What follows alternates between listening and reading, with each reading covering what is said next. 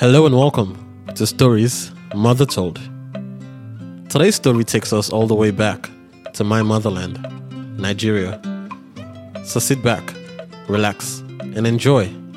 Let me take you back to Africa.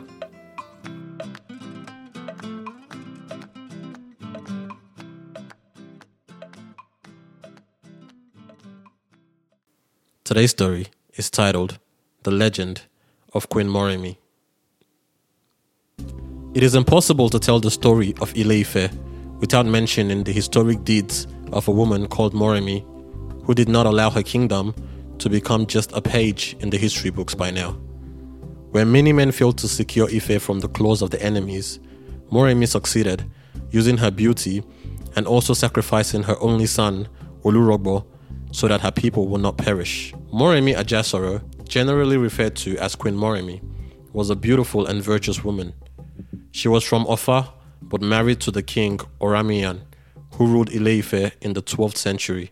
At the time of his reign, the Ife people were faced with constant raids and enslavement of its people from adjoining tribes known as the Forest People. The Forest People were said to appear to the Ife people as weird on the battlefield, that they were thought to be aliens. They believed they were sent by the gods to punish them for some evil deeds they might have committed.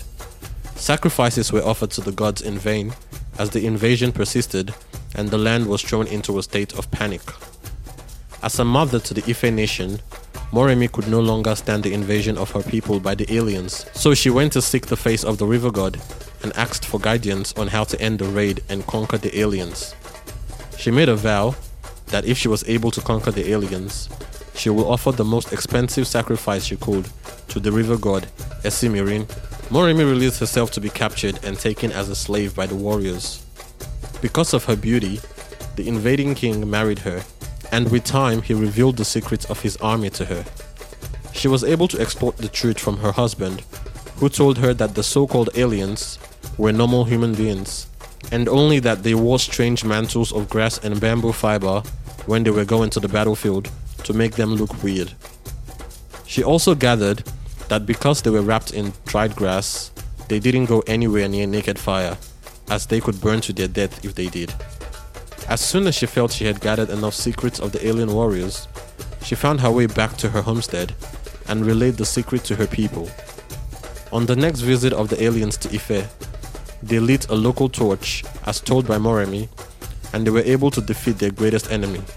After the Ife conquest of the aliens, Moremi proceeded to the river to fulfill her vow of a huge sacrifice. She went to the river with fowls, sheep, bullocks, but the god rejected it and demanded for Olurogbo, Moremi's son. Left with no other option, Moremi gave her son as a sacrifice. To immortalize Moremi for her great deed, the Edi festival is held yearly to celebrate her and her sacrifice for the people. There have been many monuments and buildings renamed after her. For example, the female hostel in the University of Lagos and Obafemi Awolowo University in Ile-Ife in Osun State. Thanks for listening to the podcast today, guys. Please do not forget to leave a review, rate the podcast on Apple and wherever else you listen to it. Also, share and subscribe to the podcast. Catch you guys next week. Bye.